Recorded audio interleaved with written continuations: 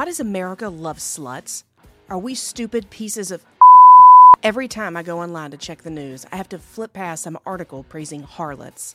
Check out this headline from the Daily Mail. LA-based OnlyFans stars reveal how posting sexy content is making them seven-figure incomes and allowing them to live in luxury apartments stocked with air horn groceries. Are you kidding me? It's one thing that OnlyFans even exists. The fact that there's that many people who pay that much money for online smut is a whole other rant for a whole other podcast. But back to the main point. Why is America elevating this trash? We do realize they're just glorified prostitutes, right? Not too long ago, a parent would be horrified to find out their daughter was flashing their titties or performing sex acts online for money. Now it's the centerpiece of millennial culture. And I can only assume boomer parents are proud. They are their kids, after all. They raise them, and we all know boomers love money. Here these broads are doing what should be shameful and getting lauded for it for making loads of money. Yeah, drug dealers and hookers are in it for the money too, but it doesn't make it right. It's strange how less than 30 years ago, America excoriated Monica Lewinsky for having an affair with the president. Wrong, yes, but why is she thrown to the wolves and labeled every pejorative in the book, while OnlyFans trollops parade around like the belle of the ball? We went from too harsh to too loose in just a generation. Is this what fourth-wave feminism has gotten us? Not seeing how it helps women have better standing in society, let alone the workplace. Hey, let's demand that women not be treated like sex objects by praising women for being sex objects. Am I taking crazy pills?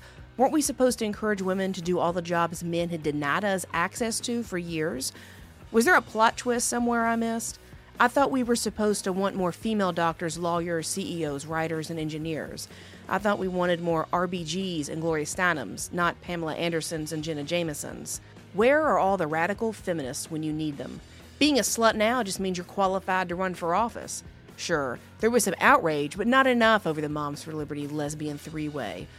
And what about that Democrat candidate that sold sex videos online she made with her husband?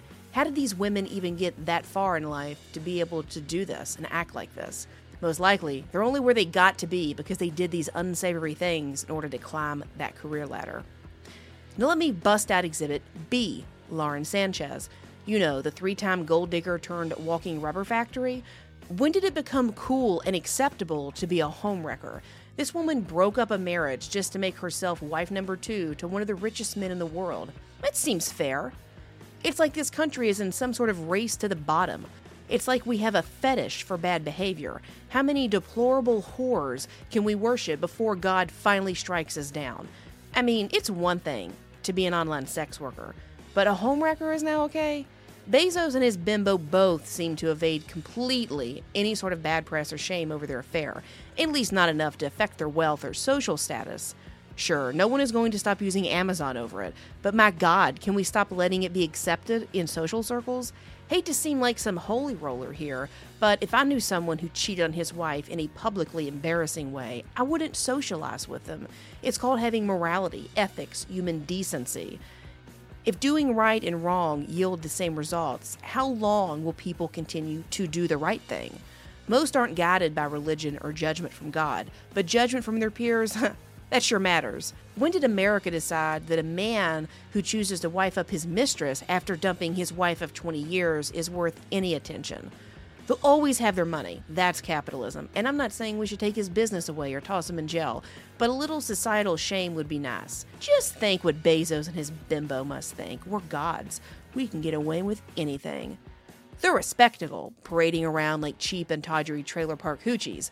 They must laugh at us little serfs as they watch us lap up whatever they do. The media and Hollywood celebrities all kiss their asses just to bask in their wealth. Bezos and his bimbo must think we're all imbeciles. But you know, who's worse? The person that is atrocious but is rich because of it, or a society that passes off that atrocious behavior as okay because we worship money?